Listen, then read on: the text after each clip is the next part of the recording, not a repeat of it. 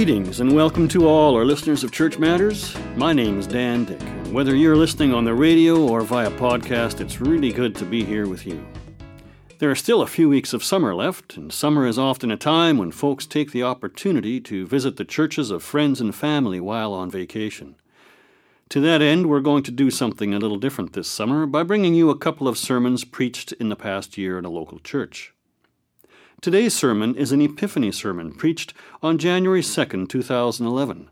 It's called What Now and was presented by Mike Neufeld at Home Street Mennonite Church in Winnipeg, Manitoba. The faithful know very well about Jesus' birth, his death, and resurrection, but Mike pushes us to ask, what will we do in response to what we know about Jesus' life? Mike grew up in the church and is a husband and father of four. He teaches church history at Mennonite Brethren Collegiate Institute in Winnipeg, Manitoba. He and his family have lived in Kenya, where he taught at Roslyn Academy, an interdenominational Christian school. In his teaching, Mike shares about how the early church's Nicene Creed, a crucial piece of church doctrine, jumps from Jesus' birth to his death to his resurrection, but glosses over Jesus' life. Now, Mike asserts that this doctrine has for centuries left a lasting and unbalanced view of the purpose of Jesus' life and subsequently left a void in Christian practice. The New Testament passage chosen for Mike's teaching comes from Matthew 2 and Ephesians 3. The Matthew text, which has already been read prior to Mike's teaching, tells how Joseph and Mary chose an alternate route to avoid Herod's ominous search party for the infant Jesus. Here now, in the voice of the Apostle Paul, is an excerpt from Ephesians 2, reminding his readers of the purpose of Jesus' life. Of this gospel I have become a servant according to the gift of God's grace that was given to me by the working of his power. Although I am the very least of all of the saints, this grace was given to me to bring to the Gentiles the news of the boundless riches of Christ, and to make everyone see what is the plan of the mystery hidden for ages in God who created all things, so that through the church, the wisdom of God in its rich variety might now be made known to the rulers and authorities in the heavenly places. This was in accordance with the eternal purpose that he has carried out in Christ Jesus our Lord, in whom we have access to God in boldness and confidence through faith in him. Let's join Mike now as he asks what we will do with Jesus' life. So we've heard the news. God has broken into our world. We gather around the cradle, God incarnate, lying there in his most unusual of disguises. We lay our gifts before the child. We've been told to fear not, that this is good news for all the people. Eventually we rise, not really knowing what to do next, reluctantly turning away and heading back home. In the back of our minds lurks the question we don't really want asked, perhaps on account of our fear of the answer, or even more disturbingly, the haunting possibility it is a question with no answer. That question must be spoken, though. What now?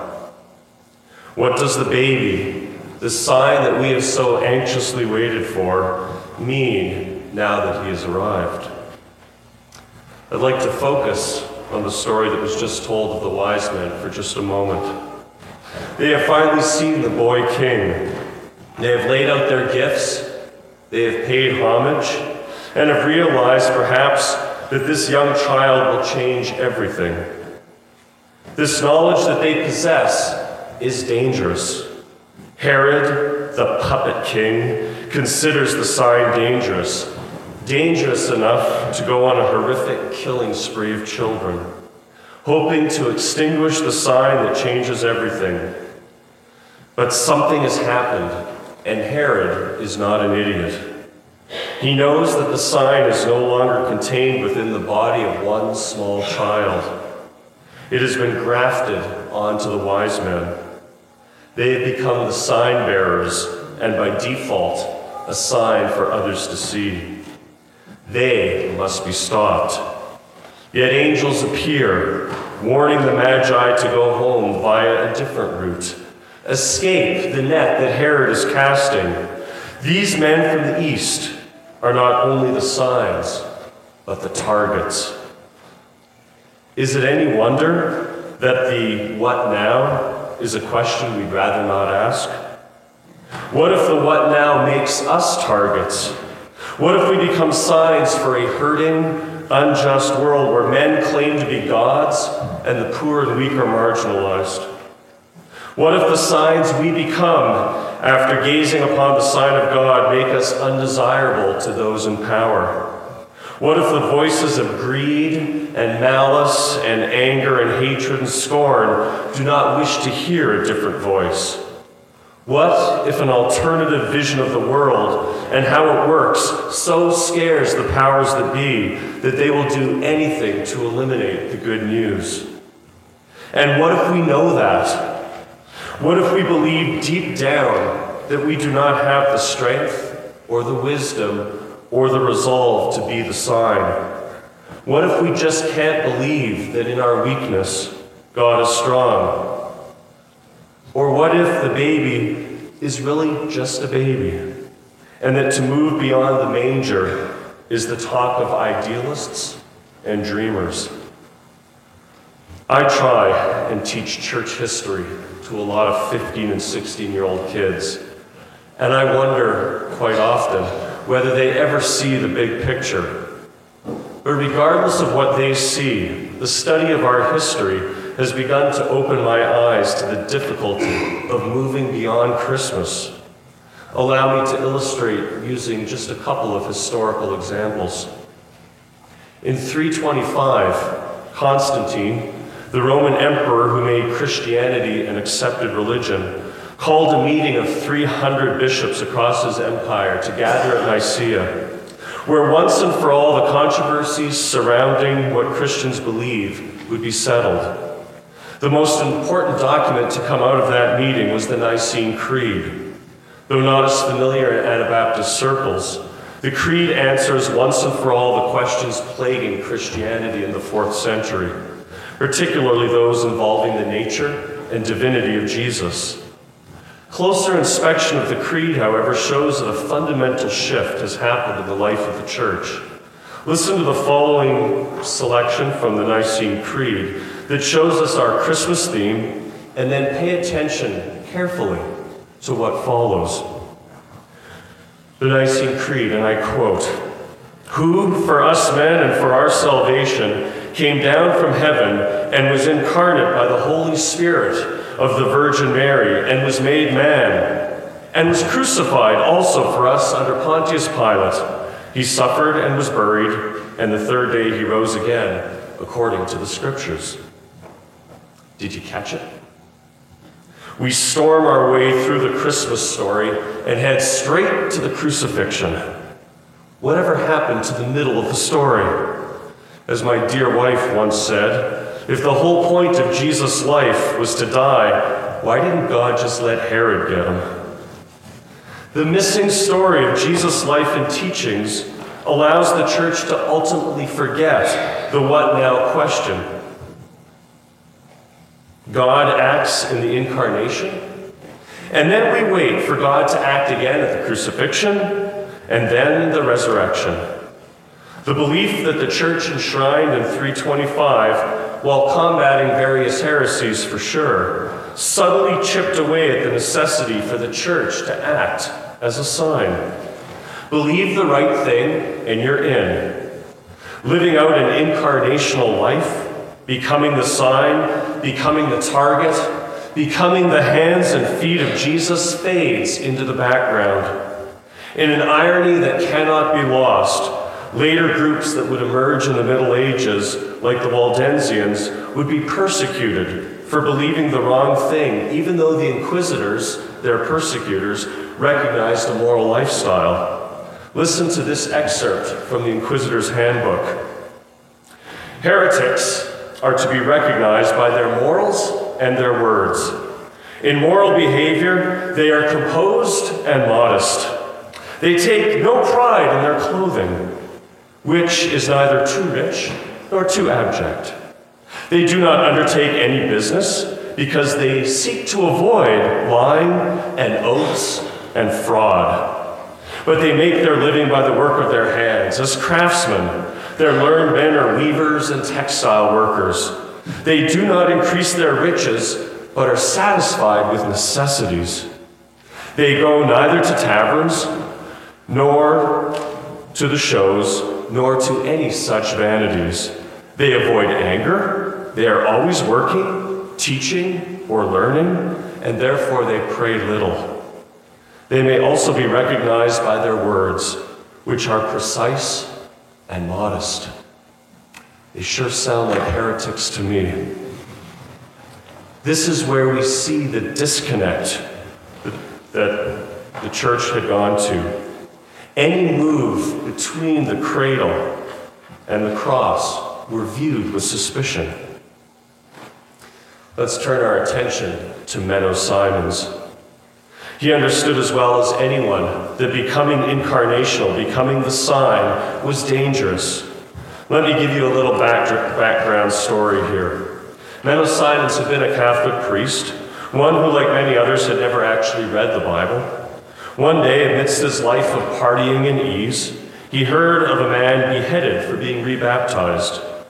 In an effort to find out where the man was in error, he began to search the scriptures. To make a long story short, Menno realized that much of what he had believed was not true. He began to see a different story unfolding before him. It was a story of discipleship, of Nachfolge, following after Jesus. It was also a life that would change the way he lived in profound and what he perceived to be, originally, negative ways. And so for years, Menno believed one thing, but preached another. He preached a word to the people that he knew was inaccurate. His feelings of hypocrisy intensified after the Münsterite rebellion, where misguided Anabaptists in 1535 took up violence to solve their problems. 300 were eventually caught and executed, including Simon's brother. Listen to the following words of Menno Simons after this event. After this had transpired, the blood of these people, although misled, fell hot on my heart. I reflected upon my unclean, carnal life, also the hypocritical doctrine and idolatry which I still practice daily in appearance of godliness, but without relish. I saw that these zealous children, although in error, willingly gave their lives and their estates for their doctrine and faith. But I myself acknowledged abomination simply in order that I might enjoy physical comfort and escape the cross of Christ. End of quote. For Menno, the what now answer was hazardous, dangerous, illegal, and potentially meant his death. Living out the what now would make him, like the wise men, a target. For years, he just couldn't do it. The answer was too costly, too demanding, too much of a price to pay. And yet looking at the child and realizing what it means wore away at him, as it should for us. Listen to these words of Simon's a few years after. Although I resisted in former times thy precious word and thy holy will with all my power, nevertheless thy fatherly grace did not forsake me, a miserable sinner, but in love received me, and taught me by the Holy Spirit, until of my own choice I declared war upon the world, the flesh, and the devil, and willingly submitted to the heavy cross of my Lord Jesus Christ, that I might inherit the promised kingdom. Finally, Menno had become the sign, the target, the disciple who would carry the cross, who would move beyond the cradle and live out the life of Jesus. 325, 1535, now 2011. Who are we? Will we fast forward from Christmas to crucifixion, refusing to entertain the life of Jesus and the potential for turning us into signs, into targets, to alternate voices the powers that be do not want to hear? Do we know what is at stake, like Menno, and resist the urge to dive into the work of the kingdom, so that we can enjoy the kingdom we currently live in? Or do we find ourselves drawn ever closer to being the sign right here and right now? I hope so, for you and for myself. One of the most important theological films to come out in the last decade was a beautiful little thing called Bruce Almighty. For those who have never seen the film, the premise is fairly simple. Bruce, played by Jim Carrey, feels his life is going nowhere and ultimately blames God, likening God, played by Morgan Freeman, to a mean kid with a magnifying glass frying an ant on a sidewalk. God decides that Bruce needs to learn something, and so gives him his power. Needless to say, Bruce makes a mess of being God, using his newfound powers to bring him what he wants, while ignoring the prayers of those around him, until he gets so tired of the voices, he gives people whatever they want, and ultimately does not get what he really wants. In a telling scene near the end of the film, Bruce and God are mopping a floor and chatting. At one point, God says that no matter how messy a situation gets, it can always be cleaned up. One is led to believe that it is God who will clean up the mess, but God turns the tables on Bruce. In answer to Bruce's question, what do I do? Similar to the what now, is it not? God essentially tells Bruce that people want God to do everything for them, and that what they don't realize is that they have the power. If you want to see a miracle, be the miracle. Finally, Bruce asks God what happens if he needs help. The response is, that's the problem. Everyone always looks up.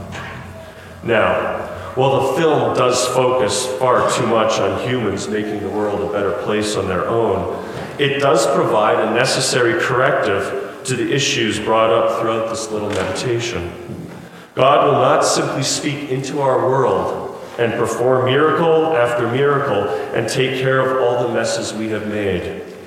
The story is not simply God incarnate, God crucified, God resurrected. It is a partnership with God in bringing God's dreams for this place into reality. This is the audacious comment that the Creed misses. The kingdom of God is at hand. In Jesus, and continuing through us, the kingdom is coming and is already here. We live in that tension daily, and to turn a blind eye to it, expecting that we have no part in the drama after the birth, is a disservice to the lives that God has called us to. We need to be part of the story. We need to be the sign that there is something happening in our world right now. God has broken into this world. Let me conclude with the words of N.T. Wright in his book, Simply Christian, and may they be a challenge for all of us as we look ahead to 2011, a year of being the sign and maybe even the target. N.T. Wright, and I quote, "Christianity is all about the belief that the living God, in fulfillment of his promises and as the climax to the story of Israel, has accomplished all this, the finding, the saving, the giving of new life in Jesus. He has done it. With Jesus, God's rescue operation has been put into effect once and for all. A great door has been swung open in the cosmos, which can never again be shut. It's the door to the prison where we've been kept chained up. We are offered freedom, freedom to experience God's rescue for ourselves, to go through the open door and explore the new world to which we now have access. In particular, we are invited, summoned actually, to discover through following Jesus that this new world is indeed a place of justice, spirituality, relationship, and beauty, and that we are not only to enjoy it as such, but to work at bringing it to birth on earth as in heaven. In listening to Jesus, we discover whose voice it is that has echoed around our hearts and minds of the human race all along. Amen. That concludes this special sermon episode for this summer Sunday. If you've heard an especially fine sermon in your church and you'd like to share it with our listeners, send a good quality recording of it to churchmatters@mennonitechurch.ca. We can't promise we'll air it, but we do promise we'll listen to it. Thank you to all our listeners wherever you are. I invite you to support the ministry of Church Matters with a gift. You can give through the mail, in person, over the phone at 1-866-888-6785, or online at mennonitechurch.ca. My name is Dan Dick, and you've been listening to Church Matters, where our prayer is always that you will be called, equipped, and sent to be the church in the world today. Tune in wherever you are, and thanks for listening. See you next time. As you go out from here, may the Lord go with you, the face of God shine on you every day. We are sent by God wherever we are living, salt and light as people of the way.